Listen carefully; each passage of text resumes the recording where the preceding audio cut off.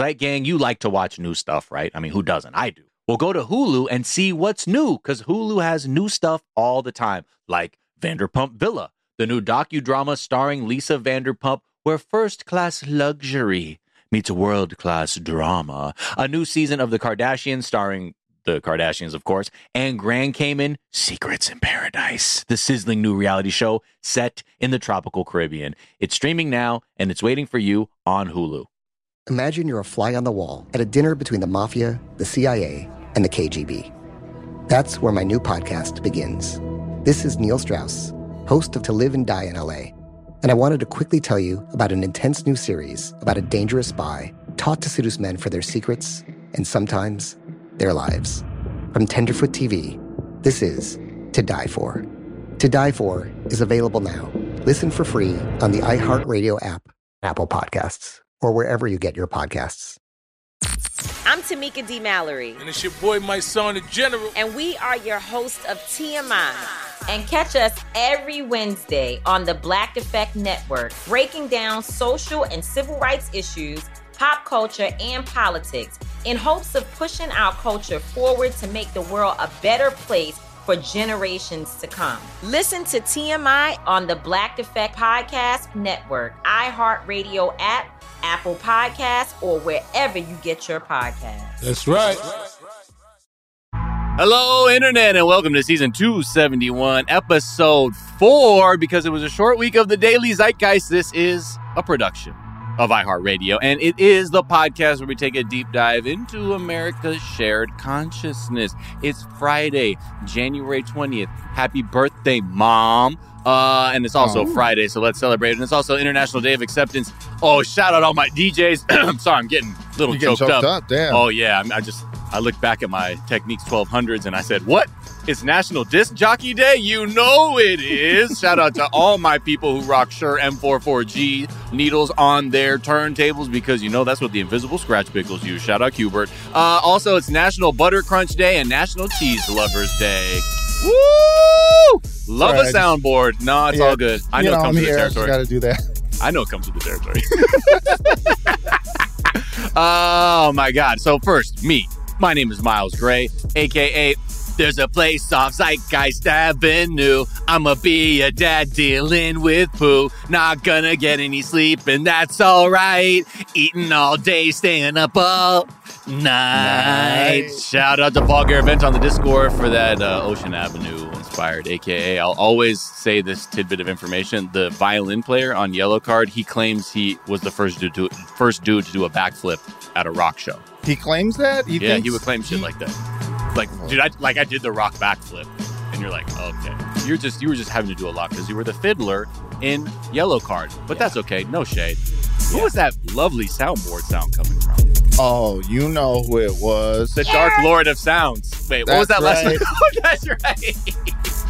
It's me, Dark Lord of Sounds. It's the number one The Wire rewatch podcast in the world. Well, hold on, let me introduce you. Yes, you know about the number one Sopranos rewatch podcast in the world. That's Pod right. Yourself a Gun. Now he's got the number one The Wire rewatch podcast in the world. Pod Yourself The Wire. He's also a comedian. Also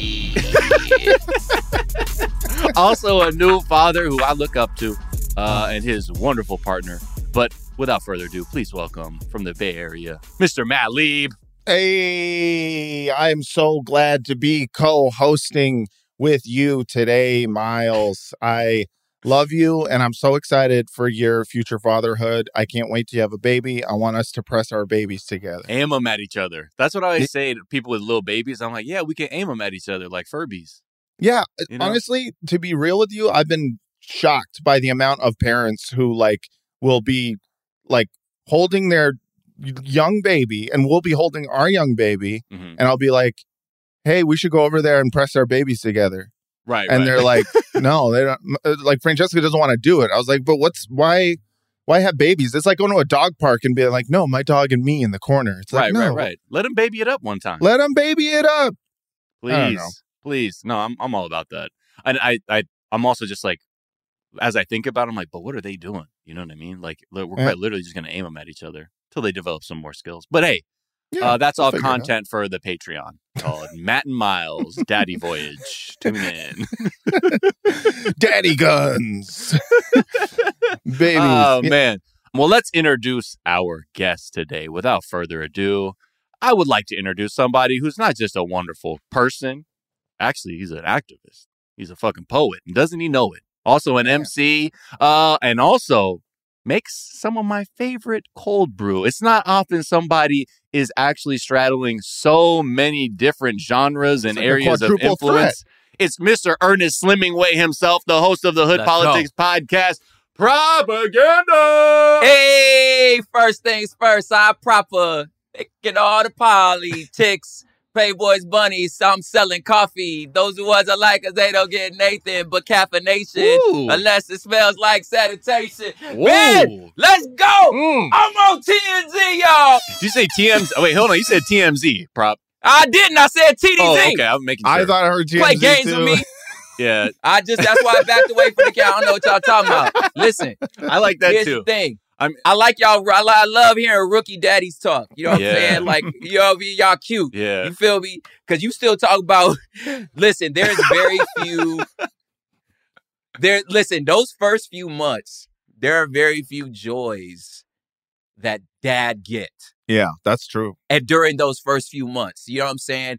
Like, the bonding that your partner has in gestating. Yeah. You know what I'm saying? And then I don't know if your partners decide to like breastfeed. Yeah, she's or whatever the breastfeeding. case.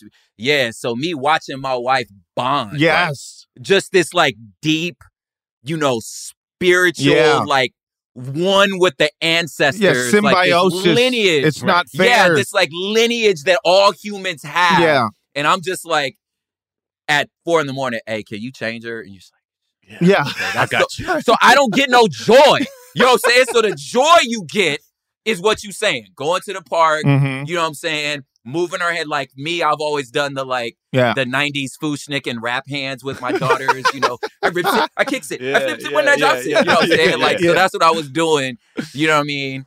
Whipping and nay-nay with the little baby bodies. I can't, man. Like there's, part of me is like, I don't know get. how much I'll share, like, the images of my kid online, but then the other half of me is like, bruh, with TikTok, I might wild the fuck out, being like, watch me get this little kid sea walking on TikTok. Listen, that's when I created the burner account. The private burner account was just for my children. Yeah. You know what I'm saying? So I could do all these stupid little voices for the homies. and it was getting down. Yeah, no, we have like a whole app that's just for like baby photos and baby videos and shit because we don't want to put it on like if you put it on Instagram, then like people might think, oh, he's given up his illustrious podcasting career. And I don't want people to think that. And it's like, you're focused. No. I'm still going to post it's over here. content. Yeah. But if you want to see baby stuff, you got to go to this other app. Well, you just let it go. It's like you already know when that the baby's going to take over your gram. Right. So just create another. You got to separate gram. Separate gram. That's all I did. That's what you got to do. I like that. Yeah. Well, I mean, look, we'll always pay homage to the OGs in the daddy game. So appreciate you coming through, Prop. Yeah. I also appreciate how something I feel like I don't know if everybody knows just how analog y'all's intro always is. In honor of the DJ Day 12. Technically 1200. You know what I'm saying? Still carrying crates. Y'all's intro is analog. Yeah. Like you really do be turning your head going, oh yeah, I got to do it. There's no effects. I was like, they really do this every morning. I was a little rapper in high school. I knew how to do some shit on the mic. You know what I mean? Mic When I quick.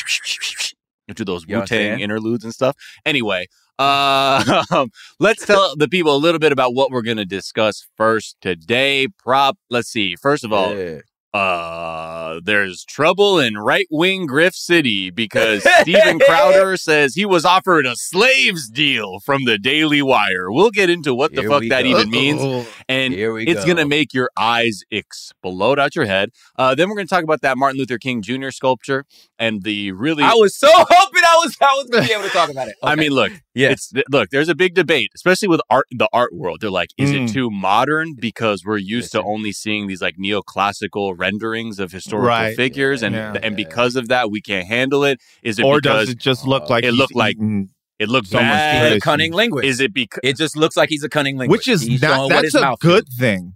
And also, I'm not mad at. He had a very clear and obvious sex drive. Yeah. And also, I'm just also to learn. I didn't realize that Coretta Scott King's cousin was really out here on some very odd politics. So talk about, because he's the one. He's the one who kicked off the it looks like a dick discourse. Yeah. And then everyone's Coretta's cousin even says it, and that's why Megyn Kelly felt sort of emboldened to also parrot that free. Shit. Anyway, so we know how that goes. Although let this be a lesson to all white people, just because we talking about something. Exactly. Exactly. Don't mean you get to talk about something. This isn't the venue for your input. But yes. I appreciate but I love the tweets though that were like, look, and I really shouldn't be saying this because this isn't for me to say, but it does look like a bad sculpture. And I'm like, thank you, wraparound sunglasses avatar. Yes. And then we'll talk about absolutely changing my my piece of social media that I've been thinking about. Changing my last question. Let me go ahead and all right. rechange it right now. Anyway, you have time till the end of the episode. And then we're gonna talk about the NHL. Man, they've been in the news for being too woke and not woke enough. I don't know. It's all a problem. And then we'll ask the question: Is Velma, the new animated series, so bad that it's a PsyOp? I was hoping there'd be Velma discourse on this. We got Velma discourse. We got MLK discourse. Velma discourse for the last week, and it's been blowing my goddamn mind. Keep up with it. That I'm like, oh Jesus Christ, what are we saying now? I'm not going to watch the show. It's not the show that's important. I don't even think it's a show. I think it's just discourse. Yeah, and I think the discourse is the PsyOp, and I think that's where we'll zoom out a bit. But we'll get to all that and more. But first, Los Angeles' very own. Can you tell us something? What's something from your search history that's revealing about who you are? Okay. There's a number of things. I thought about doing like father themed stuff. I feel like everybody doing that. But this is, I mean, I guess it's kind of dad energy. The one thing, it was two things. One that I did real quick, which was like how to wash your like blinds, window shutters with like a power washer. Oh, wait, what? Huh? Okay, wait, your blinds like on the interior? The outside ones. No, the inside ones. Okay. You take them off and hang them up outside. Oh, okay, got it. And wash them because the dusting wasn't doing it. But that's not the main thing that I was like really down the rabbit hole for. That's just dad energy. One thing I was down the rabbit hole on was butterboards. Butterboards. Oh, yeah, on TikTok where people just do different spreads of kinds of butters and shit. Fam, I was like, okay. I know I've brought up, I feel like sometimes I don't be trying to, but the thing is, I'm very, if y'all don't know this already about me, I'm very curious. I'm interested in everything. Mm-hmm. You know what I'm saying? Everything for me is amazing and interesting and a sociological study, anthropological study. So like a lot of times when I bring up white shit, it's not to make fun of them. You know what I'm saying? Because I'm a Sufjan Stevens fan. Yeah. You know what I'm saying? I went and seen Sigaros. You know what I mean? Like, I like white shit. I love that stuff. I love that stuff, like right? Me. Wow, that's like level 60 white people stuff you just mentioned. I got a varsity level like white card. You know what I'm saying? Yeah. Like I'm into this shit. But there are boundaries. And I was like, first of all, in my defense, I thought my wife made up the word charcuterie board. I was like, you made that hold up. on, I'm gonna have to. That's not a word. That's I don't care what you say. For a vagina. That's I was like, it sound like clitoris. You made that up. Charcuterie. That word sound like clitoris and cooter and coochie all wrapped in one together. Yeah. Yes, you made that word up. I didn't know what that shit was until like a year ago. So when I might have to pull your white card now. You only heard about the charcuterie board. I was like, there's limits, Jason, right? So then when I heard about this butter board, I was like, okay, first of all, I'm not really a big butter fan anyway. And then secondly, I'm just like, what's up with y'all and not liking to put food on plates? Like, I just don't understand what you got against plates. Like, you be seeing like, you know, the TikToks with like spaghetti just on the table. Oh, I've missed. You know what I'm saying? That's like a food fetish thing, I think. I'm like, miss me with this, man. What's wrong with plates? What's wrong with plates? I'm pro plate. I want to put that out there. Okay. I love plates. You're also watching The Wire, which is some of the blackest shit ever. That's true. Clearly. I mean, you know, I don't know if he's a good arbiter. I don't know if I'm in touch with that like level of middle America white, where they're like putting spaghetti like, you know, on an island. that's made of marble, and like I mix all food on here. It's like that. Is that weird? I'm not sure if it's a white person thing or if it's like it's a food TikTok fetish thing. No, it's a food. We were talking about all those messy recipes where people just mashing shit together, and people are like, no, that's why? Like that's what TikTok is too. Like you're somehow being fed like other content you don't know about. But the butterboard thing, I understand because that's off the charcuterie board tree where they're like. You love to have it. It's all about spreads, visual spreads. Yeah. So look, like if we're in like West Africa or like Ethiopia, culturally, there is a big cauldron of food. Yeah. And you have your like injera or whatever. Or your and you eat from the same cauldron, right? So that's like cultural. You understand what I'm saying? And so there's a history of that. I totally understand. There's etiquette. They've been doing this for thousands of years, so they know how to do this. Y'all just taking butter and smearing it on wood and putting various seasonings in different parts of the butter and then just bread around the side, and we all supposed to just dip into this. There's contests for it. That's what happened. Somebody came, one of the homies who was a homie. Like, this is a homie. Like, I'm not dissing this. That's the homie. On her podcast was doing this butterboard contest. And I was like, I say this with no baggage and no pretense. The fuck is a butterboard? Right. Like, and like, I'm honest. I honestly want to know what the hell is this? It's this board culture. You know what I mean? It's all about spreads. Get the board culture. I think, I think America, we perfected it with like the seafood boil. Just spill the fucking shit on a table. You know what I mean? Throw it on the table. That's and easy. I get that. You get that. That's easy to wrap your head around. But that's not mixing. No. Like, and you know what I'm doing? I'm taking my little pieces of crawfish and potato and I'm sliding it over to my plate. Yeah. You understand? Over to my side. And you don't throw your discards in and the y'all have there's no contaminations. This isn't like, it's like you're sharing cereal. Also, for you, it's the germs. It's the germs, really, that you're... It's the germs that do it for me. That's why you made the reference of like West African food. Because you'll take something like fufu, which is like your starchy thing, and you put it in your stew, and everybody does that communally. But there's a way and a rhythm to it. Versus you used to see loose butter on wood, and you're like, are we just gonna all make out? Is that? This is just Skittles, just all in. Is it a lazy Susan? Is it spinning and they're like putting the bread on? I need to see the butterboard to understand. Wait, Matt, just picture like a cheese board, but instead of cheese on it, they put butter, like different kinds of butter. But cheeses are like butter. Like melted butter. Hold on. All right, let me explain it. Okay, because some people don't know. I'm so sorry, Becca, please jump in. So butterboard, like Miles said, on a charcuterie board, it is like smashed and not melted, but like spreadable. Think like when you're putting butter on toast. They've like put it all across the board, and they sometimes put like edible flowers, honey, like things that you would put on your own little piece of bread at a restaurant. But I must chime in on the spaghetti thing. That is linked to fetish content. There's like a whole like pipeline of those the mukbang people. Yeah, no, not the mukbang people. The people that are like that weird camera angle, and the guy is always speaking to the girl, and the recipes don't make sense, and you're like, why is she spreading all this pasta sauce over the spaghetti on a countertop? What are you describing? This sounds made up too. The fetish where Matt, the guy is doing bad recipes and scaring women? He's like POV camera, like aiming it at her, like zooming in on her hands, which are like perfectly manicured, yet she's getting her hands all messy to like mix in spaghetti sauce with her bare hands with spaghetti noodles and meat. And it's like so crazy. It is fetish content. Weird. Here's the thing. I'm okay with you, like, whatever... For the most part, if whatever puts blood in your boner, but like whenever it's just like adding like food elements to it, or like elements that like stop, it's like where it's not just human. I don't even know how you got this to be sexual.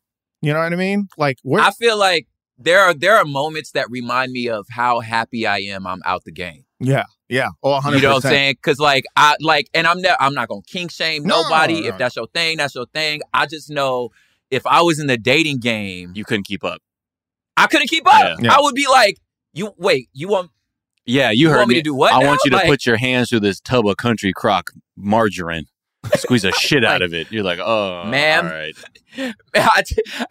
I take back all the game I was spitting. I take it all back. I was doing my best. Now I know. Prop aside from butterboards, what is another thing? What's something you think is overrated? I think there's a couple things. On the dad tip, cloth diapers. I mean, them things ain't last an hour in my house. We did once, and I was like, nah, fam, get rid of all this shit. Fuck that. But really, I think what's overrated is sandwiches. Wow. Not described. Tell me why. I like this take. I mean, I'm willing. I love a sandwich, I agree with it, but take me into your world. Because what? Okay, Okay, do you remember Anthony Bourdain? R.I.P. He was talking about R.I.P. He was talking about like he don't want to see no gourmet burger because he's like, what are you gonna improve on? It's a burger, right? The first burger was perfect. Everything you add into it is just. You know what I'm saying? You just put it's just sauce on the tacos. Like, come on, fam. Like, it's like a burger's a burger. Yeah. You can't improve on it. Right. It's so like to the me, Burger Eve ate the apple from the tree of knowledge and fucked up the Garden of Burger Eden. Absolutely. And now we're trying to get too smart with it. And now we have these heathen and burgers. Now we need a burger Jesus. We need a burger savior. Down. Yeah. Yeah. and forgive us for our sins. Yeah. Yeah. So I just feel like a sandwich is like, okay, when you you in kindergarten, you know, you in third grade, and mama put some protein in between bread. Wait, I just don't understand how there's a whole ass store. There are whole chains.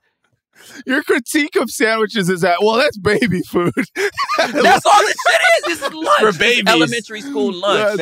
You can't gourmet this shit. Okay, so what you gonna do? You gonna do special bread? Mm-hmm. Yeah. You know what I'm saying? You gonna make this sandwich hot. Wait, prop. You know, now listen, hold on. Now listen. Okay, hold on. Now, right. I will give some exceptions. Yeah, like a po' boy. A shrimp po' boy. It's a different situation. Wait, why though? Tell me why the po' boy gets a different... Because that's not baby food. Because that's not for babies. Baby and I can't feel like handle it. New Orleans cuisine can do no wrong. So what about a muffaletta? That's also a New Orleans banger sandwich right there. Okay, but see, that's to me, I'm like, you doing too much. I love fried food. Wow, okay. So I'm like, if I have fried food and a roll and I can eat it at the same time, to me, it's just like, it's efficiency. Wait, so are you not, in general, the proposition of a sandwich is not anything that appeals to you? Like if someone's like, we're going to grab sandwiches, you're like... I'm saying they're overrated. Mm. I'll eat a sandwich. I'm just saying you don't love them. Special about it. It's just a sandwich. Yeah. Like you can't zhuzh this up enough to make it something that it ain't. Okay. No, you put it in toaster, make it toasty. Yeah. I think the bread's toasted now. But are there? But you acknowledge there's levels to this shit though too, right? There is something like at the low end, what you're saying. Mom's putting protein between two pieces of bread. And then at the higher end, for you, clearly, there's a po' boy. Yeah. But see, I feel like a po' boy is like stratosphere. It's like it would be like if we was talking basketball, there's like Little League and then the NBA. Right. And there's no high school, there's no All-American, there's nothing in between that to me. Everything to me is JV. Does that analysis... I'm like, all sandwiches cap at JV, and then there's po' boys. Okay, and burgers is the same thing? Are there levels to that? You ain't gonna do nothing. Okay, so add a pineapple. Okay, great. Add a fried egg. But okay, a burger, is it a burger a sandwich? Yeah. You see my point? And there's a hot dog. I get what you're saying. You get what I'm saying? If something is good enough, it transcends, and it's like you don't put it in the sandwich category. You go, no, that's a po' boy. That's not a sandwich. When you go to restaurants and they're like, okay, here's our burgers and here's our chicken sandwiches. That's a chicken burger. So that's ridiculous. This ain't a sandwich. That's a great point. You see what I'm saying? So I'm like, it's just overrated. Anything that would like normally thing? fit in the label of sandwich, overrated. Right. Anything that gets its own section in the Outback Steakhouse menu. It's absurd. Yeah. Yeah. Okay. That's not a sandwich. I'm just like, sandwiches, you can't do nothing to them. You have to, that's what I'm saying. Like, you make the exact point, Matt. You have to make it something else for it to be special. Totally. Otherwise, it's just baloney. It's just overrated. Okay. That's what I'm saying. Okay. Interesting. Okay. Look, this is what we're here for, the sandwich discourse. What's something you think is underrated? What I think is underrated is baby food. Flossing. Yeah, baby food. It's actually delicious. You'll get there. Grilled cheese. Mushed bananas for adults. I'm waiting for the day. Now, also, please, Miles, you don't have to do it on this thing, but report back when you taste breast milk. Oh, yeah. Oh, yeah, I already had it. It's good. Okay, I was going to say rite of passage. No, it was my homies. So, okay. That's... okay. Yeah, I meant, like what your child drinking. Oh, yeah. That's for him. When you... Okay. Yeah. I'm not... Matt? It's very sweet. It tastes like honey milk. It's really good. It's very sweet. Yeah. I'll go to the store for mine. Okay. Yeah. But no, I was going to say, I think like dental flossing is underrated. Wow. Not according to dentists. Not according to dentists. Dentists have it very evenly rated, but everyone else, we all think it's, under. Sucks. It sucks. I feel I'll sit down, start a Netflix show on the couch, and I'll just floss. Wow. It just feels so good to me. Yeah. Don't you? I don't understand how everybody don't enjoy the feeling of getting stuff out your teeth. I like to do the thing where I suck the air through my teeth because I know I like that. Yeah. I'm like, it's flowing. It's clean. flowing. Yeah, I do like that clean. feeling. But I use the picks because with the things, I know they don't last as long. And I probably shouldn't because it's like a ton of plastic. But sometimes with the floss, like my technique's just like. And here's the thing: I have a abnormally tiny, tight little mouth. Okay. And so I feel like I can't reach those back teeth because of my sweet little mouth. Wow, you got mini mouth, huh? Yeah, I got a tiny mouth. It's just like you should see me try to eat a burger. People Wait, really? You got a small mouth? Well, the thing is I have a surprisingly small mouth. It's just like you can't tell from just looking at it, but as soon as I try to open my mouth wide, how do you? So it's like, hey, can I get a bite? Yeah, share your sandwich. Let me see you bite that microphone. Pressing my face into it. Can you get your mouth all around the microphone right now? Oh yeah, look, you could do that. All right, that's not small. I thought you would be like a turtle. Yeah, as this gets wide, my cheeks go in, so really the hole becomes an oval. Right. Physics. Yeah, exactly. Exactly. Yeah. So I forgot how we got here. I think we're talking about breast milk. Flossing. Oh, yeah, flossing's hard, dude. Mm-hmm. All that to say? It just feels glorious. I don't understand why people hate it. I'm like, dude, I think you ain't never been walking around something in between your teeth. You're just like sucking your doing tongue all day. When there's something between. It feels great. I love doing that and annoying the fuck out of Her Majesty. She's like, stop sucking your teeth. And I was raised by like teeth suckers. My grandmother, always sucking your teeth. And it's also like a way to emote too. Like black people, like there's like that's what I'm saying. It's teeth sucking is just like a thing. And so sometimes like I can't stand it. I'm like, this is just. I know it's. I'm kind of going OD on it, so I will just go floss because sometimes I'm like working on one, like, God, I'm gonna get this one loose. I need to just go floss there, Miles. Yeah, I know, and that's when I'm like, no, you're right. This is excessive. But yeah, I think it's probably because like when you're a kid, right? You like I hated going to the dentist because like I remember the one time like or the times I've had cavities, like sometimes like I just hated the feeling of Novocaine and my face being numb. Yeah. So I was always like, oh shit, and then the flossing always felt like homework from the dentist. So then my relationship to flossing was like, I ain't doing his fucking homework, even though it's going to prevent me from going back in his chair. And then as I got older, I'm like, man, miss me, like, fucking take care of your teeth. Listen, I'm going to get in here. I want this dentist to be like, wow, all right. That's what I want. I want the dentist to be like, well, go ahead on. Yeah. There's nothing like impressing. We're done. Impressing a dentist makes you feel so good. You're just like, yeah, I know. I've been practicing for you. It's like, it's like your other dad. Or something. It's the most codependent, just horrible attachment relationship you have. My dentist has me by the fucking neck, man. I've been going to this dentist since I was 4, and it's because this will know you. Yeah, my dad knew him from high school, and then like didn't see him from high school, and then when I was in preschool. My dentist also had a kid my age, so they reunited. And he's like, "What's up?" He's like, "Oh, I'm a dentist." So I went there. And I've been with him since. Damn. And every time I go, I was like, "Oh, you got a job? Oh, you doing that? Oh, you getting married and stuff like that." And he's like, "Man," he's like, "You flossing enough though on those back?" Like he'll get exasperated on me. I'm sorry. Yeah. At this point, he's an uncle. He is, and it fucks me up because I think I've added anxiety to go see him because it's not just like hearing a doctor be like, "Hey, you could be doing this." He's like, "Hey, man, let me talk to you, man. Look, if you floss more, I'll whiten your teeth for free for your wedding, man. Does that sound like a good deal?" I'm like, "Bro, let's make a deal. Why is this like chores and shit now?" He's like, "I'll let you go to the football game if you get your shit together." My dentist is just like beside it, like Filipina, old school lady, and, backstory of me, like my stepmom's Filipino. Mm-hmm. So I already feel like, oh yeah, her energy. I'm about to go see my mom. You know what I'm saying? Yeah. And Jason, so there's that level, pare. That level of like, get this shit right. Yeah. You know what I'm saying? Oh, you got to stop eating those hamburgers. All right, let's take a quick break and we'll be Filipino right back. Joke, y'all. That was a Filipino joke. You're eating hamburger, hot dog? Yeah, hamburger. Hot dog? Mabuhay.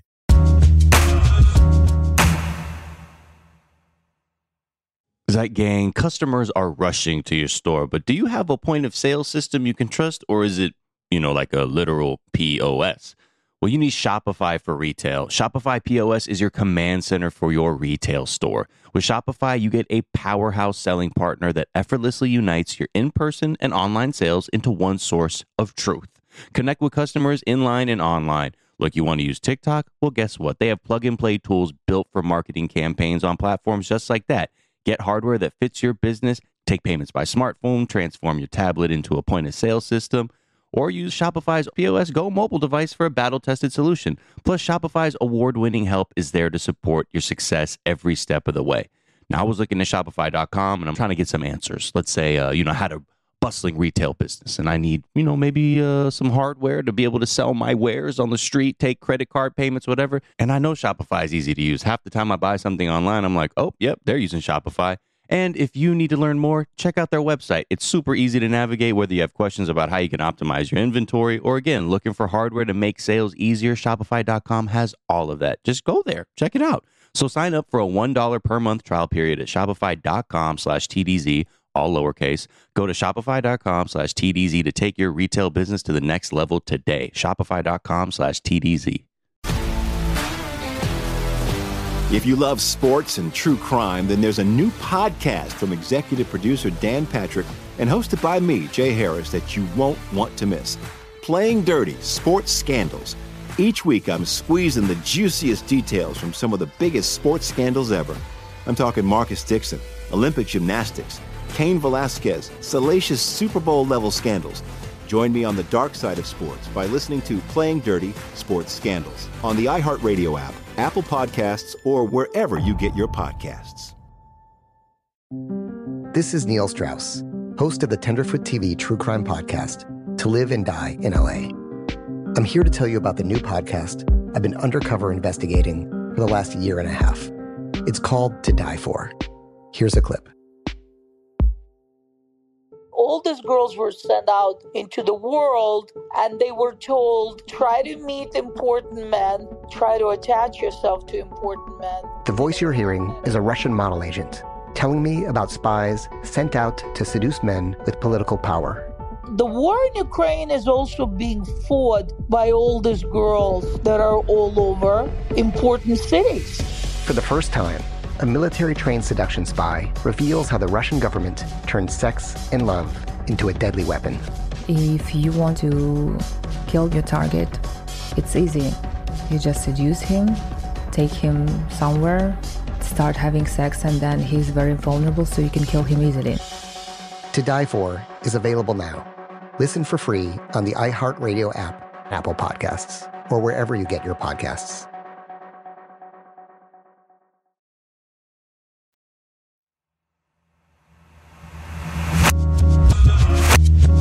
And we're back. ¿Cómo está Pocayo? I know Tagalog. Hey, okay, we got right. vegans. Hey, gutom na ako. That's what I say when I'm hungry, baby.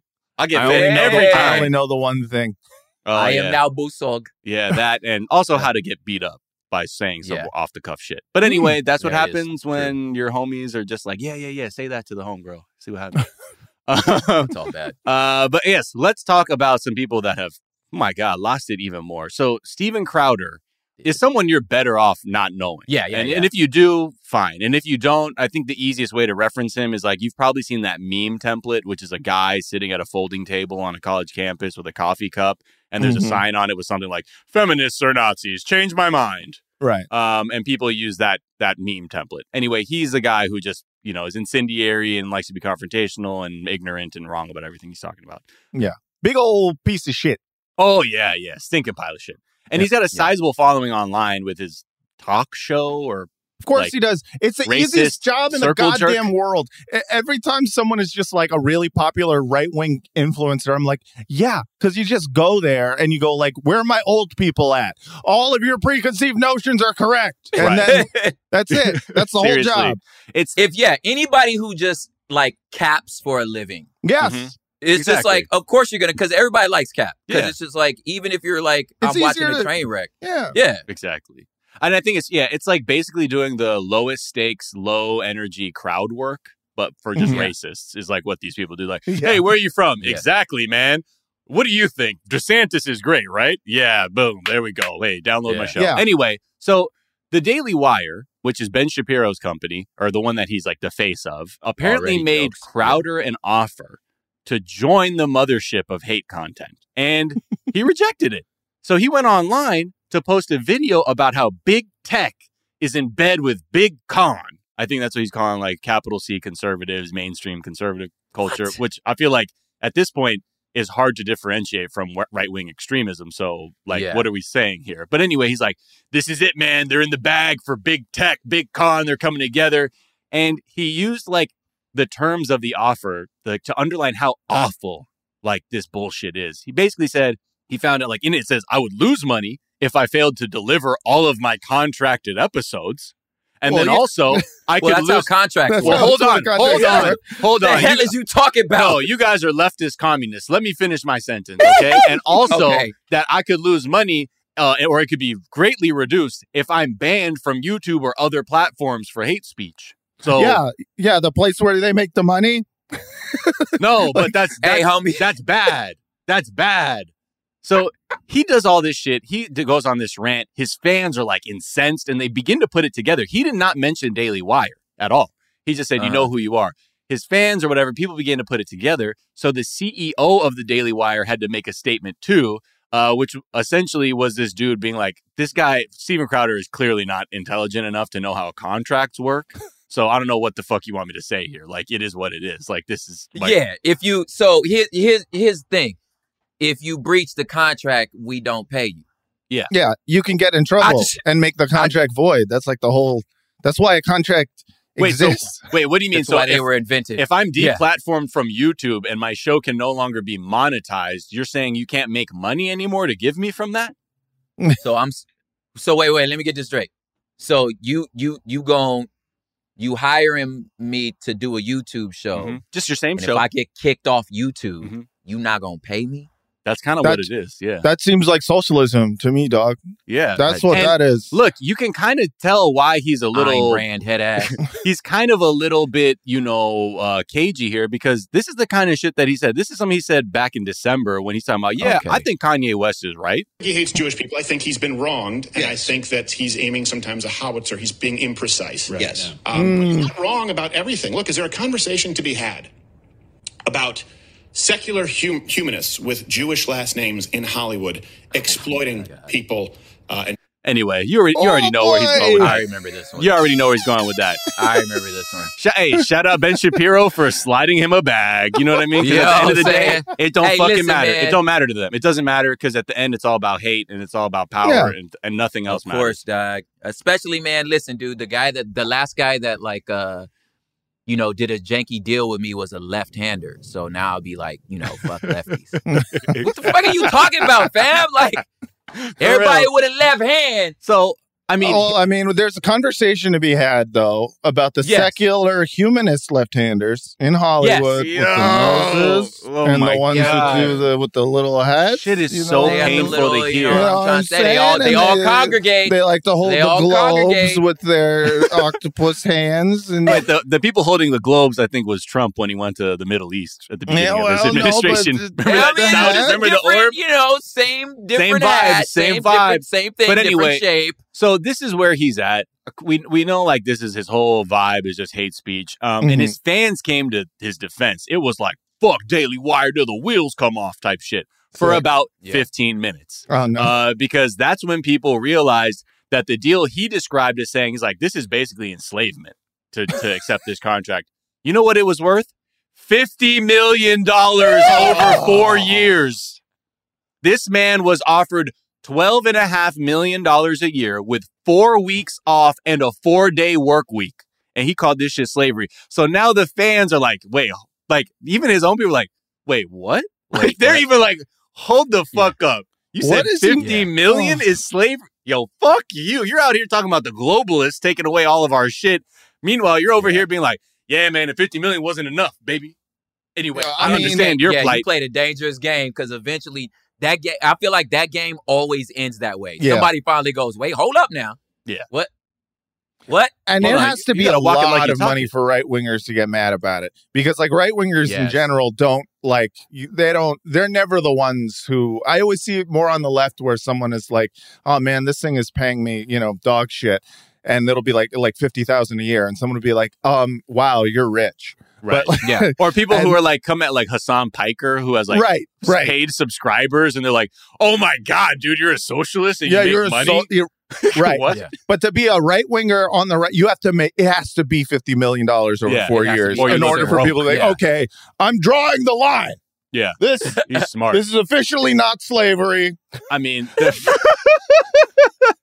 these folks, and for somebody who, and for a crew of people that don't believe in like institutionalized injustice. Right. They sure do like the language they love it. of institutionalized injustice. Oh, 100%. You know what I'm saying? Yeah. Like, this is slavery. I thought slavery wasn't a thing, homie. Yeah, right. Yeah, they love it. That's their I favorite thought it thing. was I thought it was a choice, fam. It wasn't a choice. I thought it was a choice, OG. Oh. I thought it was, every man. Couldn't be me. You got to work hard. No, they like to appropriate the outrage of oppressed people without like actually being outraged about the physical, the literal oppression that they're talking about. That's why they acknowledging that oppression exists. Exactly. Yeah. But having like not really actually being connected to it, being actually oppressed ends you like you end up going to the Capitol on January 6th and taking pictures inside the Capitol. Because you're like, I don't know, man. We only thought it to this part because actually I'm actually doing pretty well financially. No, so cosplay. I don't have the same motives as an actual person who's in dire straits and trying to advocate for something. I'm here to like be like, hey, baby, it's kind of these bad. guys are literally being like, they're trying to take away our gas stoves. Like they don't know. Couldn't be lower. The stakes couldn't be lower. Yeah, I'm just dog. That it's like I be trying. Like I said, everything's interesting to me, so I be trying so hard to put myself in your shoes, and I'm like. In their shoes, and I'm like, I just can't understand somebody who has never suffered wanting to suffer. Yeah. And I'm like, and picking the most lamest stuff, like you gonna tweet yourself turning on the gas stove. And I'm supposed to empathize with your like because it's cause here. All it is, it's just the same thing. It's the same basic grievance, but just dressed up in a different thing every time, which is essentially the loss of like white hegemony in the United States. That's all it is. For real. And so everything that's processed like that is just be like, well, then now it's manifested in the form of a stove. Today it's manifested in the form of a Muppets fucking episode. Right. Today it's the NHL. Socks. But at the end of the day, it's like, they're like, fuck, man, we're losing. Fucking losing. And that's driving so much of except for the down and I just don't understand like which one of y'all strategists ain't just looking around at the people that's supporting you, especially like this middle America who are like actually financially insecure. Why you can't just be like, well, what are they worried about?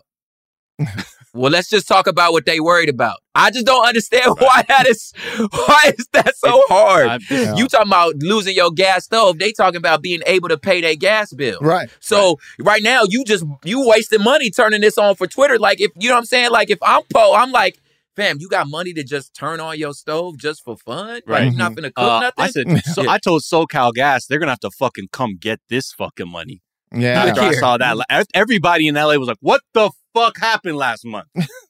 Like that was the prices. What was that? I said I told them on the phone. I said come through. I have Ogun waiting for you on the other side. Yeah. This don't make no damn sense. Anyway, I ain't do nothing different this month. Just calling them up. Why am I in trouble? Yeah. What did I do? What the hell is this? I didn't do nothing. So again, it's fun to see the fans on the right fight, but again, my head almost fell off when I realized just how much money is in this hate content. You know what I mean? That's why these people keep grifting on this shit because it's $50 million deals on the table. There's numerous ways to earn funds. Yeah. My God. Rest in peace, Havoc. Or Prodigy. Yeah. Hey, the real HNIC. Okay, let's move on to the Martin Luther King Jr. sculpture discourse and debate. So a sculpture was unveiled by Hank Willis Thomas honoring Dr. Martin Luther King Jr. and Coretta Scott King in Boston. And it depicts their arms like hugging. It's from a very famous photo. Like if you've seen the photo or you've seen enough imagery of Martin Luther King, you've probably seen this photo. Mm-hmm. But the second this thing was unveiled, like a bunch of controversy kicked off. The first one coming from Seneca Scott, who is the cousin of Coretta Scott King. He said the sculpture is a, quote, atrocity. It looks like, quote, a penis. And, you know, I'm like, well, that's a very odd looking penis. Yeah. And then again, all of this like phallic based criticism became a news story because now they're like, oh, okay, so hold on. That's Coretta's cousin. Mm-hmm. And he's saying it looks like shit. Now it became headlines. Like, it looks like a penis. Sculpture dedicated to MLK sparks criticism from family. Outrage erupts over, quote, obscene Martin Luther King statue in Boston. And a lot of people are like, oh, no. Megyn Kelly also parroted the same, like, it looks like a giant penis. But, you know, one thing we do have to point out about Seneca Scott, in that same essay where he said the sculpture looks like a penis, that's debatable. He claims it was a result not of an artist, but, quote, the woke algorithm. Oh, my God. Okay. Oh my God. I didn't know that part. Yeah. I didn't know that part. Yeah. This is the thing a lot of people are missing about this story. They're just saying people just go, Coretta Scott King's. They probably go, yeah, Coretta Scott King's cousin. They're probably on the right side of justice. Thinking and all on the right side shit. Of history here. Yeah. But I mean, like, he's part of an organization advocating for the unhoused. Great. Fantastic. In the Bay Area. But when he ran for mayor of Oakland, Oaktown, when you look at his website, let's talk crime and law enforcement. Where are the cops? He goes on to say, wants more police officers to, quote, we have a problem with attrition because officers leave after 4 years when they don't have to pay back their police academy training costs. Less than 10% of them live in the city. It's a dangerous job and they're villainized, not respected. That's even more incentive to leave. We need to change the culture. Oh, boy. Yeah. You didn't win.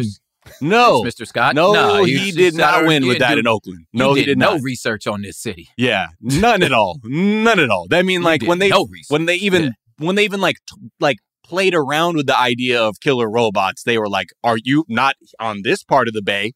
And they're like, "Yeah, we know. You in the town, homie. You in the town. Yeah, this ain't the city. This the town." And even worse, right? On his website, there's a thing that said, "What's going on with the escalating attacks on Asians?" He said, quote, and I think this is from an interview. He said, quote, it's disgusting. I feel ashamed. It's not a racist issue. It's not motivated by hate against Asians, but opportunity. A person who is small and can't fight back, but who has cash, gold jewelry, and a nice watch becomes a target. What the fuck? Like, that's the strangest. What He's basically saying Asians are weak and they flossing too much. That's really on them. That's basically what you said. That's really what you said. You said that's a mark. They're marks. They're marks. It's not about racism. It's about being genetically easy to kill. You're a genetic mark. Like, what? It's just, you on the wrong hood at the wrong time. You out here high posting, homie. Hey, look, it's a lot of hungry niggas in these streets. You feel me? You can't just be walking around here Asian with jewelry. You know what I'm saying? You just asking for the goon. What the fuck? Yeah. What? Sir. Okay, fam. That's crazy. He made that more racist. Yeah. That was wild. It's not about hate of Asians. It's because they little and got too much money on them. Like, whoa. And also, what are you fucking saying? It's a black crime problem. It's like, who is this? Is he wearing a mask? What is actually? And another thing, which is wild too, like just at the end or like last year, he was like rallying with the people that were opposing gender affirming care for trans kids. Oh God, man. This is the politics of the person who like sort of opened the floodgates. Now, I think it's also worth a discussion because I know I've seen a lot of people look at that and go, man, I don't know. This look kind of like a fucking L to me.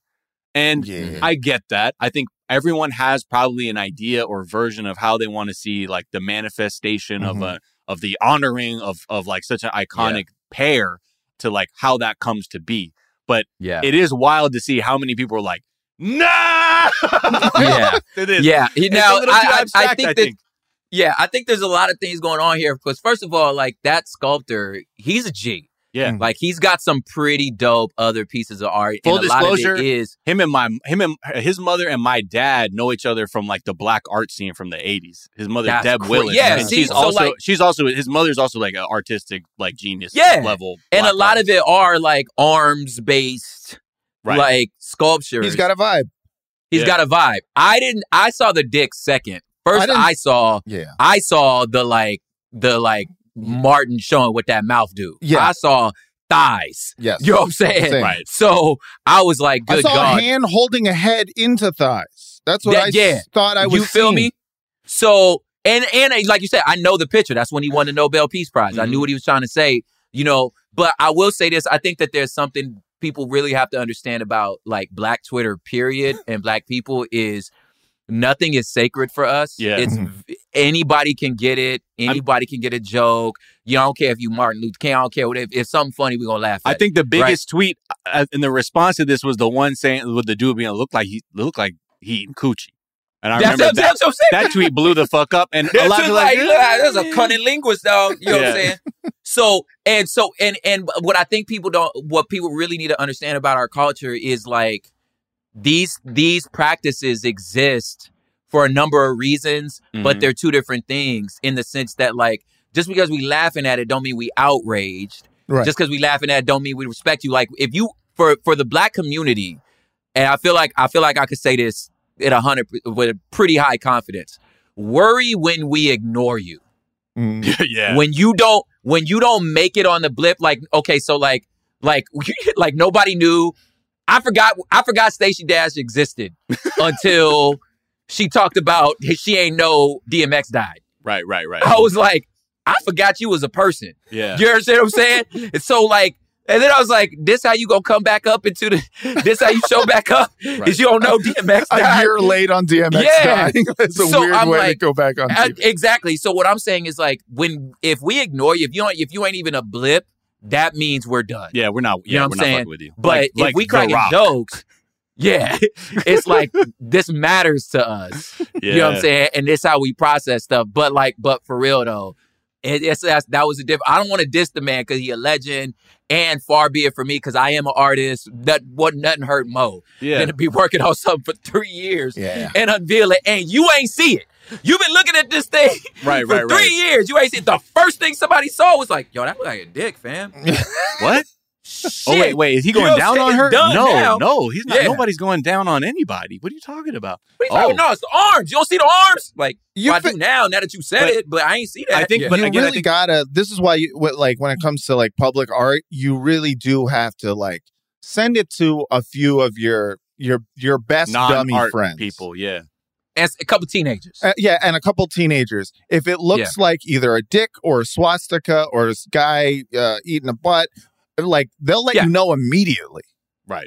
Yeah, and then you can recalibrate. There won't be any chin wagging. Be like, well, let's see. Yeah, I don't know. You know what I'm saying? You gotta, even if it's like him as a Black, you gotta pick which auntie, because there's an auntie that'll be like, oh, baby, you made that all by yourself. Yeah, right. Yeah. So proud of the Lord is giving you such gifts. With $10 and million. then there's the other auntie that's like, I don't know, nephew. I don't like it. And you putting your name on that? Yeah. You gonna put your name on that, nephew? That's a new. How your mama doing? Immediately change the subject. I've seen how your your mama doing. It's okay, wild that like the art discourse though too that it's kicked off, which is like Americans can't handle modern art.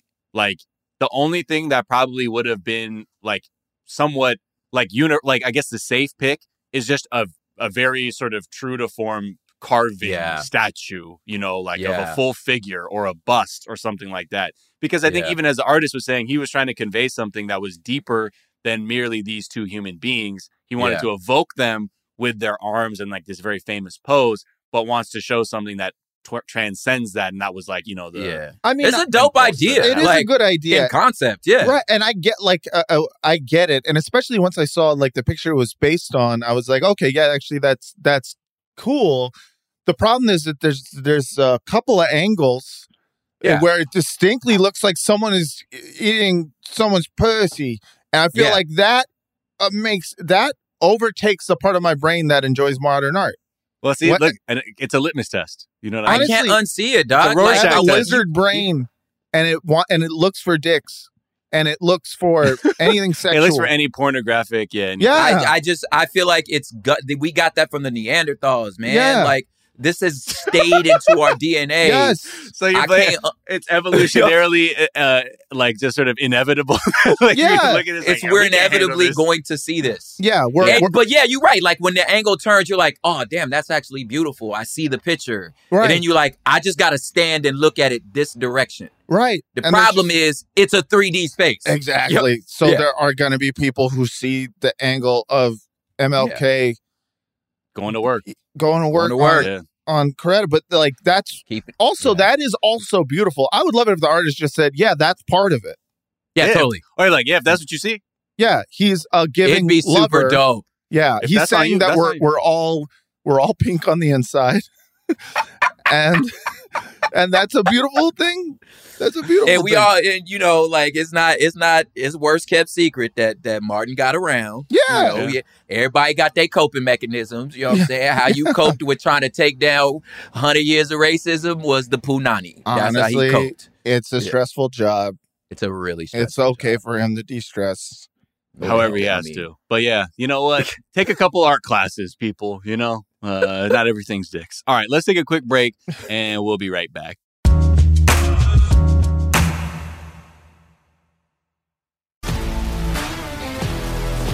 If you love sports and true crime, then there's a new podcast from executive producer Dan Patrick and hosted by me, Jay Harris, that you won't want to miss. Playing Dirty: Sports Scandals. Each week, I'm squeezing the juiciest details from some of the biggest sports scandals ever. I'm talking Marcus Dixon, Olympic gymnastics, Cain Velasquez, salacious Super Bowl-level scandals. Join me on the dark side of sports by listening to Playing Dirty: Sports Scandals on the iHeartRadio app, Apple Podcasts, or wherever you get your podcasts. This is Neil Strauss, host of the Tenderfoot TV true crime podcast, To Live and Die in LA. I'm here to tell you about the new podcast I've been undercover investigating for the last year and a half. It's called To Die For. Here's a clip.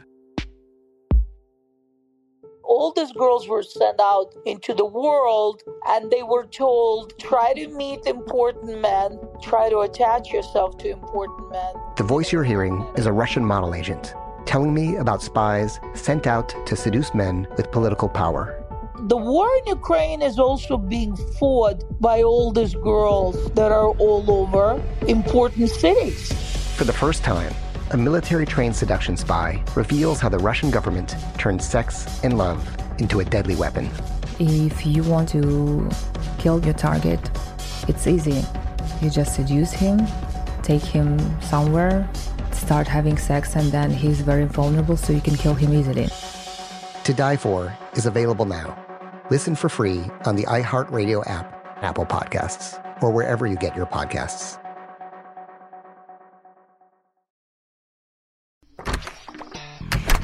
Hey guys, I'm home. Everyone knows that it's Dad's job to be a bit of a joker. Sorry I'm late, everyone. There was an accident at the factory.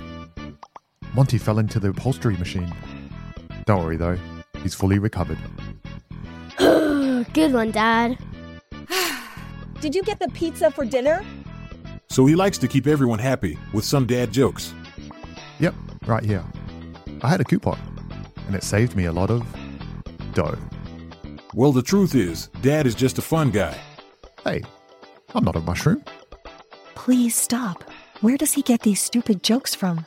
He listens to the Daily Dad Jokes podcast. Oh, great. More dad jokes for me. We've delivered over 15,000 jokes to over 3 million listeners, and man, the postage fees are killing us. Listen to the Daily Dad Jokes podcast every day on the iHeartRadio app, Apple Podcasts, or wherever you get your podcasts.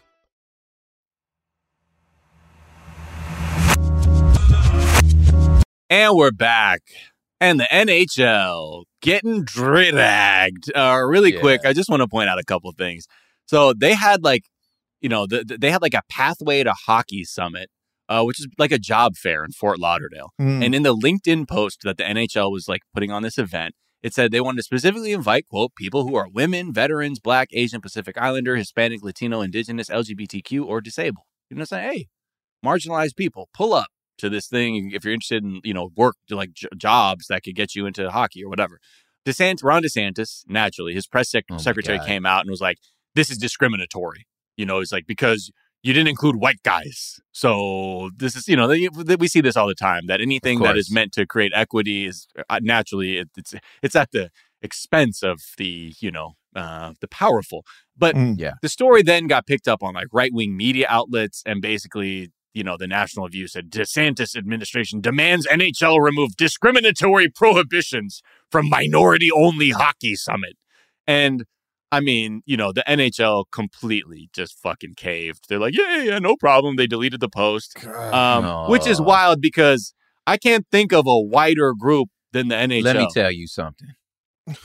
I'm like, it's an uphill battle because hockey is by definition cold. So, and I played for fucking 16 years. I played ice hockey in LA. I'm a fucking weirdo. I've been in the hockey trenches out here. Yeah. So it's like it's you and my homeboy J Bones. Those are the only two people I know from LA that played hockey. And so I'm like, you already uphill battle, but like sometimes I feel like I wish I missed my calling in like writing press statements for people. Because at that point, if I'm the NHL, I would be like, Mr. Santos, if you could look around, we have no shortage of white people. Right. There's no shortage. I could close my eyes and spin my hand right here. I'm gonna slap 70 white boys. You know what the breakdown is? In the NHL, the league's employees, 86% white, 62% male. Yeah, see, I would just tweet that. Rather than cave, I would tweet that. More than 93% identified as straight or heterosexual. Hell yeah. This why we did this. My kind of sport. Yes. I would be like, this why we did this. And then just post that screenshot. There are so many people in the NHL that that fistfights there are just considered like normal and no one gets in trouble. That's how white it is. That's how white it is. Is that like literal violence can happen? Oh man! And it's like, well, nothing boys like will dropping be boys. gloves. Nothing like dropping gloves, though, Matt. I never thought of that. That is amazing, Matt. Like it's not a thing because you would think. Yeah, I wonder if you would think twice if it was like, you this like burly white dude, you know what I'm saying, from like the stick somewhere, and then you drop gloves, fool takes his hat off, fool takes his mask off, he's just like immigrant Mexican man, and you're just like, oh. Right.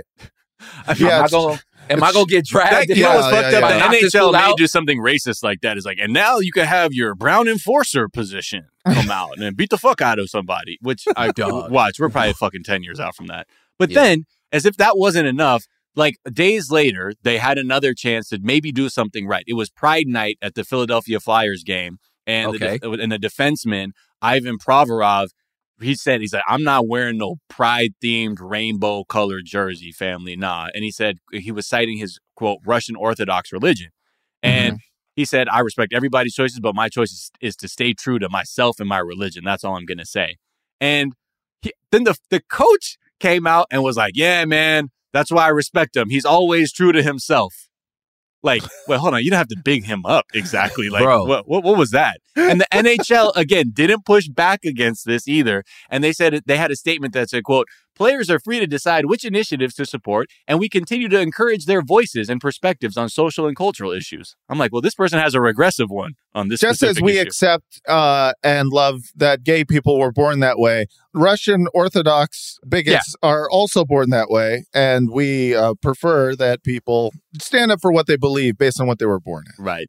And there was this one, the one Canadian broadcaster basically came out and said, like, yo, the NHL should have fined the Flyers like $1 million. Of saying that, like, imagine if this was a rah-rah jingoism military theme night. Yeah. And a player refused to participate in that. Yeah, everyone would have blown their brains off of their heads. They would their minds would have exploded from the outrage. And they would have been like, are you fucking kidding me? Type shit. So it's like, well, then what is it? Because you got to be consistent. And if that, and again, I think they're saying, if you cave that quickly to the diversity thing and this, it shows that there was really no conviction in that to begin with. Because it's like, and so many fucking places are doing this still in the after post 2020 in the summer of Floyd and all that. People, all this talk of like, we're doing better, man. Fucking, I would say maybe 3% of these motherfuckers even know what they're doing. Yeah. And that's what's, I think, also like another just infuriating sort of part of like my, this slow crawl to progress. Yeah, I can't tell you how many like DEI, teams have reached out since 2020 and how many like gigs, even my wife, who's like an expert in it, got a couple gigs on. But, she sit down with this org and she's like, yeah, we could fix this if we had a time machine. And like sort of created. And some of y'all weren't born. Do you know how far back we need to go to be able to get you to where you trying to get to? Right. Yeah. Yeah. This stuff's anyway. NHL, like, do you? And look, we'll get this last one in because, Matt, I know you wanted to talk about it. Thank you. Velma. The Velma discourse. So first of all, there was so much shit going around about Mindy Kaling over the week on every corner of Twitter. I was like, what the fuck is going on? And this is in response to the adults only kind of reimagining of Scooby-Doo centered around Velma. And, this is I don't even know where to start. So first there was the news that the show was being review bombed, which is apparently like they're saying like the scores are so low. And a lot of people are like, it's probably because, quote, like, due to the racially diverse recasting of characters traditionally portrayed as white, which does seem a formula we've seen in the last decade of how you anger these people. Yeah, that's true. But then there was an article in Forbes that said it was, quote, so bad that it's, quote, spawning conspiracy theories, that the show is secretly a right-wing PsyOp. Yeah. So the quote, the right can point at it as everything wrong with race recasted, social justice influenced media, which is such a incredible thing. That is like it's the first time I've seen this like content unite people who are. It's like a bipartisan, like the anti-woke boomers are all just like, oh, here's a woke, Velma. Brown. Yeah, they're trying to take away my culture. And then you've got like the or you got, like the woke or social justice oriented Zoomers who are like, Velma is actually secretly reactionary propaganda that is made in order to destroy our movement. And I'm this is... And I want to tell both these people, like, hey, maybe it's just a cartoon.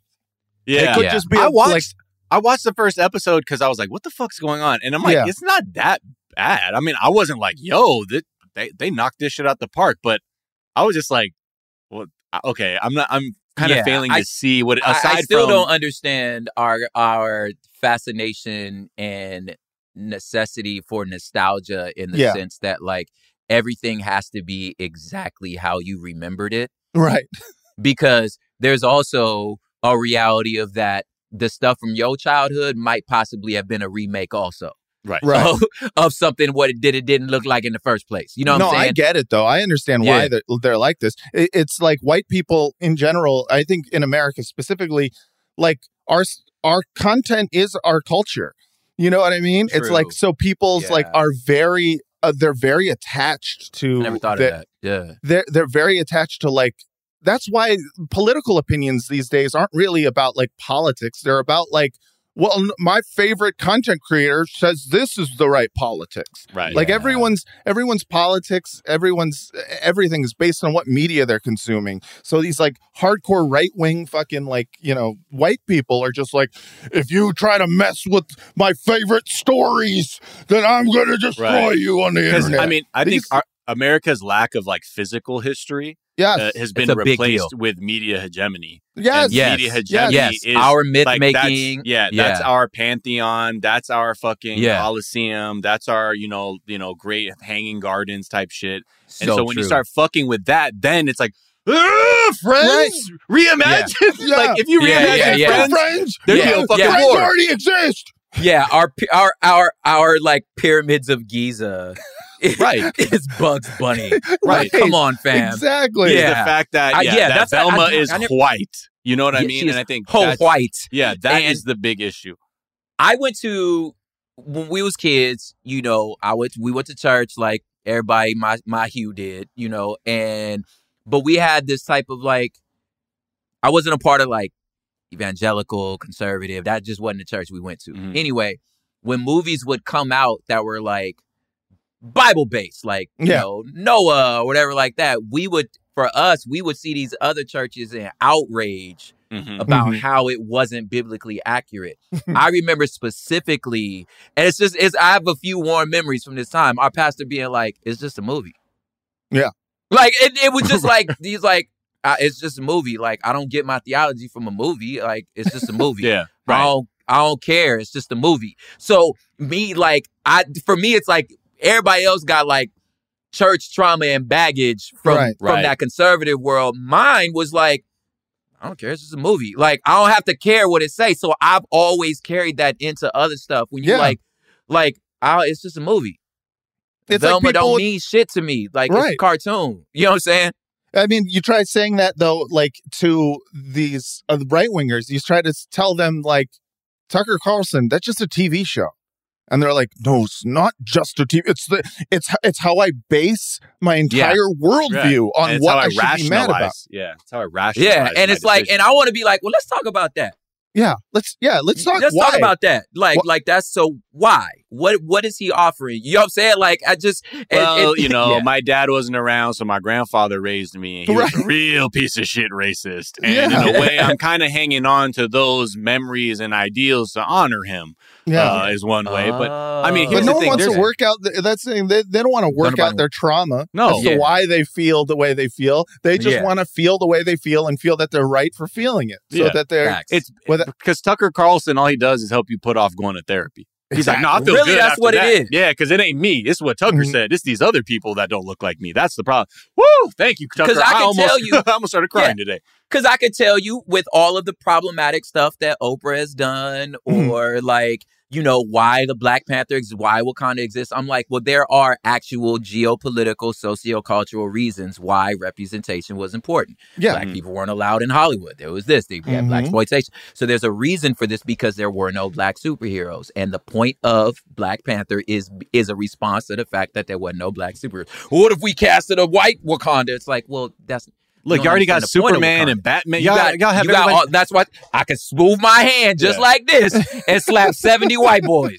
Right. You know what I'm saying? So I'm like... And Black Adam ain't even taking up for the culture anymore. So what the fuck? So anyway, I do want to sort of go down this thing too, because there was another, like, so all of this like PsyOp stuff came from like one tweet. And then like other people were also saying online, they're like basically saying that Mindy Kaling deliberately made Velma suck so the culture war YouTubers can make 1 million videos about it and boost SEO. And you're like, wow. What? Yeah, no, this is like Francesca, my wife's favorite new conspiracy theory, because she's like doing deep dives into it. And she's like, I'm not saying it's true, but I'm saying it fits. And I'm like, all right, I'll let you. You can have one. I mean, a lot of people have been like, they say like Mindy Kaling, you know, she's secretly a right-wing reactionary and like a transphobe, you know, because she recently liked a tweet from J.K. Rowling that was like about book sales and how she's doing fine. And then also there was another thing where she said like, you know, you couldn't make The Office today or else it'd be canceled or whatever. And it's like, well. Yeah, she's every liberal in Hollywood. This is what all liberal. I'm sorry, but like this idea that she's anything more than a standard Hollywood liberal who's just like who rolls her eyes at pretty much everything social justice behind doors, but in front of everyone else, you know, we'll wear the pride flag. We'll do this. We'll do all of the signaling. But in general, she's probably a fine person. But she can recognize that certain things suck and are terrible, you know, but like at the end of the day, I'm going to go have brunch in Beverly Hills. Right. You know what I'm saying? Exactly. At the end of the day, she mostly thinks you kids need to calm down. And that's every liberal in fucking Hollywood. They're all like that. So it's not like, wow, this is a secret plan. It's like, no she's just... They're like, you think any of these people who are that wealthy are really, they have their head in the game and know what the stakes are? No, they live in a different world now. I mean, I remember when her movie Late Night came out, which was about this like woman of color entering a white male comedy writer's room. And I was like, oh shit, okay, you might come with it. Man, the lack of fucking biting commentary in that film was so disappointing. I was like, that's when I was like, you know what? I don't think you actually know. I don't think you get it. Yeah. And then I remember on Black Twitter over the weekend, everyone was like, how come all the characters in their shows, like the women of color, end up with these white guys that all look like BJ Novak in the end? Like every show. Why is that always happening? And I was like, wow. That's just her truth. Yeah, I mean, like, that's just her truth. But again, I don't think it's necessarily nefarious. That's the world she lives in. And that's what it is. And I think to expect anything more or is like, whatever, you don't need to look that deep. This is someone who's been wealthy for years. Yeah, it's not that deep. And she's not betraying you. She just is what she's always been just a, center. Fairly center left, fairly talented, great writer, successful woman in Hollywood. Yeah. Great writer. And look, got all her opportunities. But I think, again, to go this, because people really love all this shit. I remember when, like, in the Mindy Project, there was a joke about, like, a gun permit or some shit. And they're like, look, you see?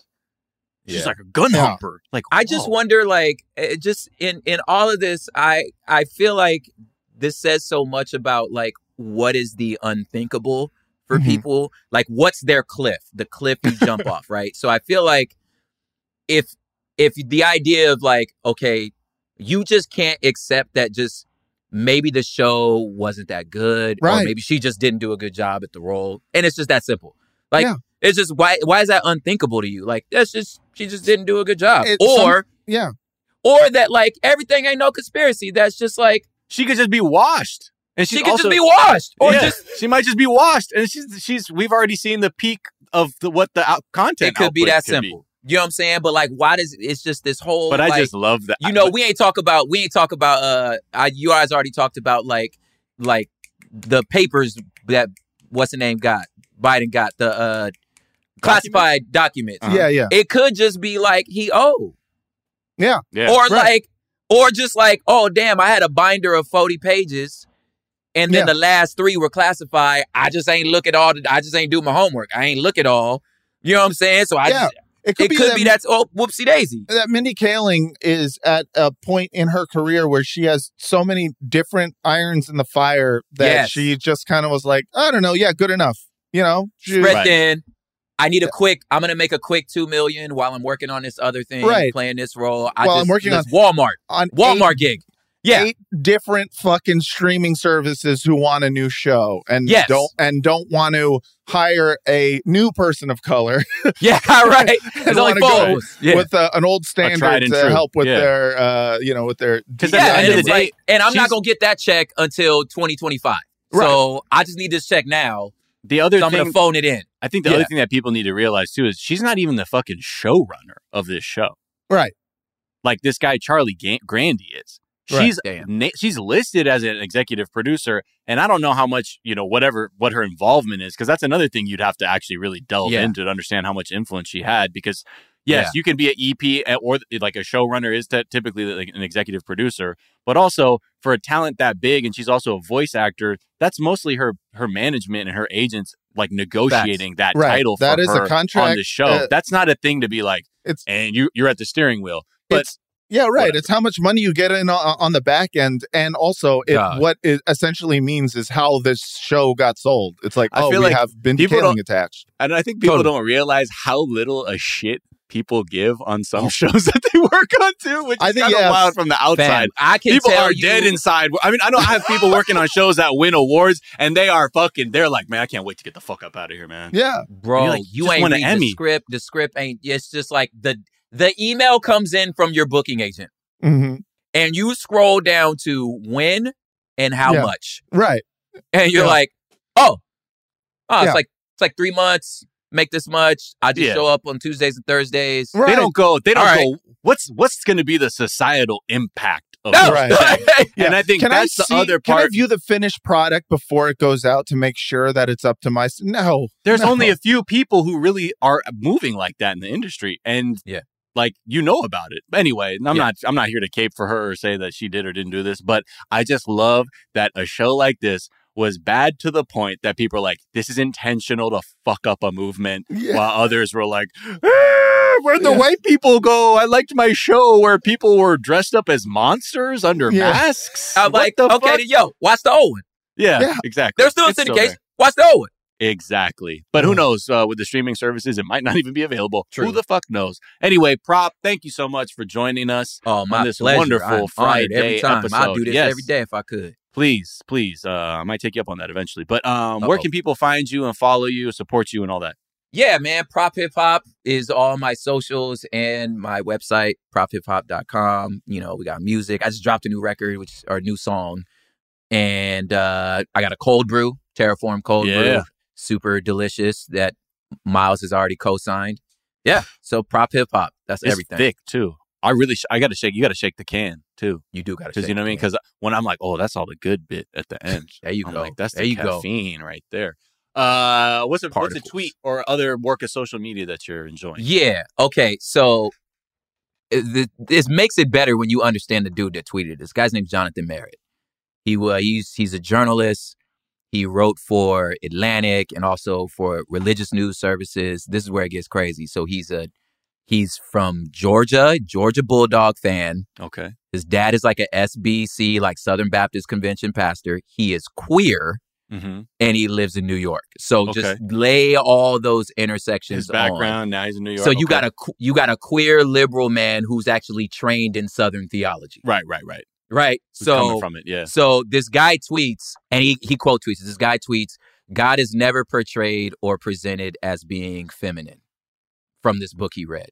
Mm-hmm. So then Jonathan goes, never. Queer man. Never. Except for when the writer of Deuteronomy describes God as a mother eagle hovering over her offspring. And except for in the book of Job, when Job speaks of God as having a womb and giving birth to the frost of heaven. Never, except for in Psalms when God is figured as a midwife attending to the delivery of their children. Oh, and except for in Isaiah when God is spoken of as a nursing mother. Oh, and never, except for when Hosea images God as a mama bear gathering her lost cubs.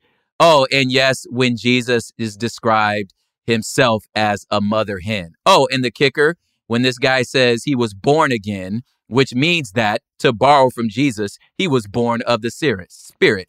And since you can't tell these people that men can give birth, only women can, it means that God is spoken in feminine languages. Happy Monday, I'm out. There it is. It's Friday, too. We love that. I was like, yo, when you saying born again, that's feminine. Yeah. Right. Yeah, so it's not, yeah, he didn't come out the dick hole of the Savior. He didn't come out the dick hole of Jesus. Y'all say it? Come on now. I love that, but possibly we're all just like the kidney stones of Jesus. Right. To be reborn. It could be.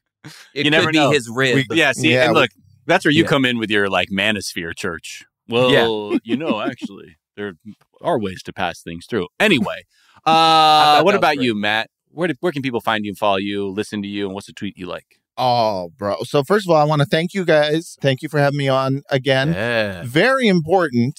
On January 28th in San Francisco, if you're going to be in San Francisco, or if you would like to fly there, at 10 p.m., we are doing a live Pod Yourself a Gun, which is my Sopranos rewatch podcast for SF Sketchfest. And our guest will be your very own Anna Hosnian. Hey! Where's that at? What venue? Over at Piano Fight Theater. It's going to be really, really fun. It's our first ever live Pod Yourself a Gun show. So we're very excited. We're pulling out all the stops. But we'd love for you guys to buy tickets. sfsketchfest.com. Yeah. Or just Google Pod Yourself a Gun SF Sketchfest and it'll take you to the page where you can buy tickets. Welcome this morning. Fantastic. Yeah, I mean, that's right. We would have been up there. It's really fun. And there's going to be, we're going to have clips. We're going to be talking about that terrible movie. Get it all. Which I think was wonderful. The Many Saints of Newark. I think it was secretly a plot by David Chase to say fuck you to all the fans of The Sopranos. Damn. Oh, so it was a PsyOp? It was a PsyOp. Honestly, that's my... Hey, take that to your live show. Break down... I'm going to break down my this is a PsyOp movie because, right. He always wanted to be a filmmaker and he ended up being, creating the best TV show of all time, but it was never enough for him. And so he decided to make a movie just to piss off all of the intellectual fans of The Sopranos. I love that. I will add this, and I just saw Anna pop up, but I swear on mamas and my hood, on the set, on everything that I was going to say this. that Anna's hilarious. Yeah. So I could totally imagine like y'all on this thing together. I'm like, Go check her Substack out. She has a Substack right now. Mm-hmm. Homie is funny. Like, I was like, good God, she's funny. She's hilarious. We've had her on, to talk about The Sopranos. We had her on just recently for the Pod Yourself The Wire, which is now the Wire Rewatch podcast. Yeah. And she's just, she's my favorite. And I was like, we need to book a guest. And she's right here. So, she's going to be in town. And so it ended up being perfect. It all works out. And all right. So, yeah. Get your tickets, what's it, January 28th at the Piano Fight Bar. 28th. Yeah, January 28th, 10 p.m. Theater, Piano Fight Theater. We hope you will be there. It's truly going to be a good time. And you can find out more about it, on the internet. But just Fantastic. Come. Anyways, at Matt Lieb on Twitter, at Matt Lieb Jokes on Instagram. Here's a tweet that I love recently. This is from Kai Comedy, stand-up comedian. He said, "Dear white people in Los Angeles, not everything is a gunshot, and the thing you heard definitely wasn't." Oh, no. That's so real. Funny. Speaking facts. It's so true. I can't tell you the amount of people that I've run into who they hear like the slightest bump. They go, "What do you think that was?" And I think it's January 31st, and we live in LA. Look, I live in Boyle Heights. I live in East LA. So I'm like, it goes up. Oh, you hear that? It's like, it's lunchtime. So right. Somebody on their lunch break. What's funny because some I areas heard someone do that when it was just trash day. I was like, that was a truck. Oh yeah, that was a truck with a trash can. I'm not joking. What do you think a gun sounds like? When I was living in North Hollywood, my spot was back in an alley. And these kids, they would do after-school blow-ups in the alley, at 1 p.m. And I'm like, and I remember her manager, she's like, "Oh my God, what's that?" I'm like, "Man, it's bored-ass kids. They got a bunch of M80s and shit. I don't know. They're doing their thing." Yeah. You'll know the cadence of firearms. That's great. Yeah. You won't. Hopefully you won't. You don't hear the. Listen. Yeah. Matter of fact, I'll add to that. If you don't hear the right after, it wasn't a gunshot. Yeah. They're not just shooting pistols in the air for fun. Well, let's see. You can find me on Twitter and Instagram at Miles of Gray, obviously, and the other podcast we got, Miles and Jack Got Mad Boosties, where we talk the NBA every week, and also talking 90 Day Fiance on the other podcast, 420 Day Fiance. Tweet I like is from Dr. Ken at _Ken Mims D. Tweeted, "A scammer called today and said very quickly that he needed my social security number for the debt that I owe to the federal government. I told him it was 281-330-8004. And he hung up in my face. Because Mike Jones about to blow. If you don't work, you don't eat, you don't grind, and you don't shine. So the next time you come up to me and that's how I blew, put that on your mind. Okay, shout out Mike Jones. Woo! Back then they didn't want me. Now I'm hot. They're all on me. Wow, look at you. Who is Matt Lee? Listen, Matt's different. We already established that earlier. You different. I'm different. I enjoy rap. Yeah. He can the 90s. All right, I guess early 2000s. He'll spit the whole still tipping everything, even the Slim Thug verse. You know what I mean? Anyway, so I just love any reference to the Mike Jones phone number. I'm just like, me too. It's like the Snooki note. Or like the note from Jersey Shore. It's definitely a litmus test as to do you get it or not. And I'm judging you in a category. I'm like, if you know 281-330-8004, then I remember when the album came out, they were like my homie was like on the street team, and they had these like, remember those like black rubber like Livestrong type bracelets everybody had back then. They had a Mike Jones one that was like all black, but it had 281-330-8004. Hit Mike Jones up on the low, and I was like, I remember thinking it was so cool, and the person I was dating at the time was like, "What? That song's not good." And that was the beginning of the end. Anyway, you can find us at Daily Zeitgeist on Instagram, at The Daily Zeitgeist at Daily Zeitgeist on Twitter, at The Daily Zeitgeist on Instagram. Whatever, y'all already know anyway. I feel like I'm saying this shit over and over. And what else? We got a Facebook fan page, website, dailyzeitgeist.com, where we post our episodes and our footnotes.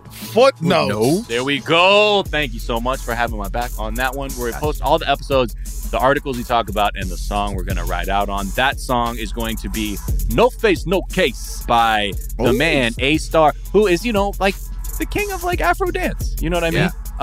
And this track is just, it's Friday. put this no face, no case on. Don't get in grime mode, but enjoy it at a safe volume. But hey, if you want to blow the doors off your Civic, go all the way with it. So this is No Face, No Case by A-Star with Azola Dlamini is the featured artist on it. All right, so we will check you out then, and we'll talk to you soon. All right, bye. Bye. West.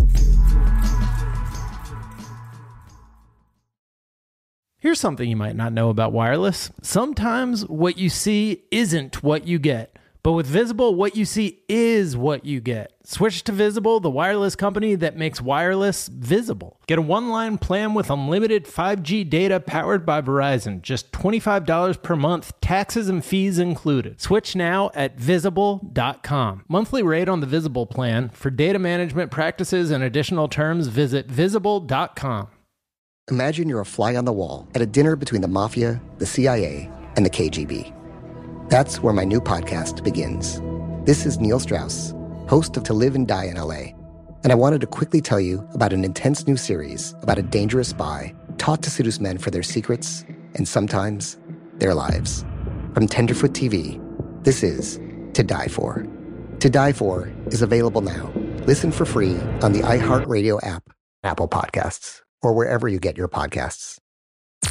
I'm Tamika D. Mallory. And it's your boy, my son, the General. And we are your hosts of TMI.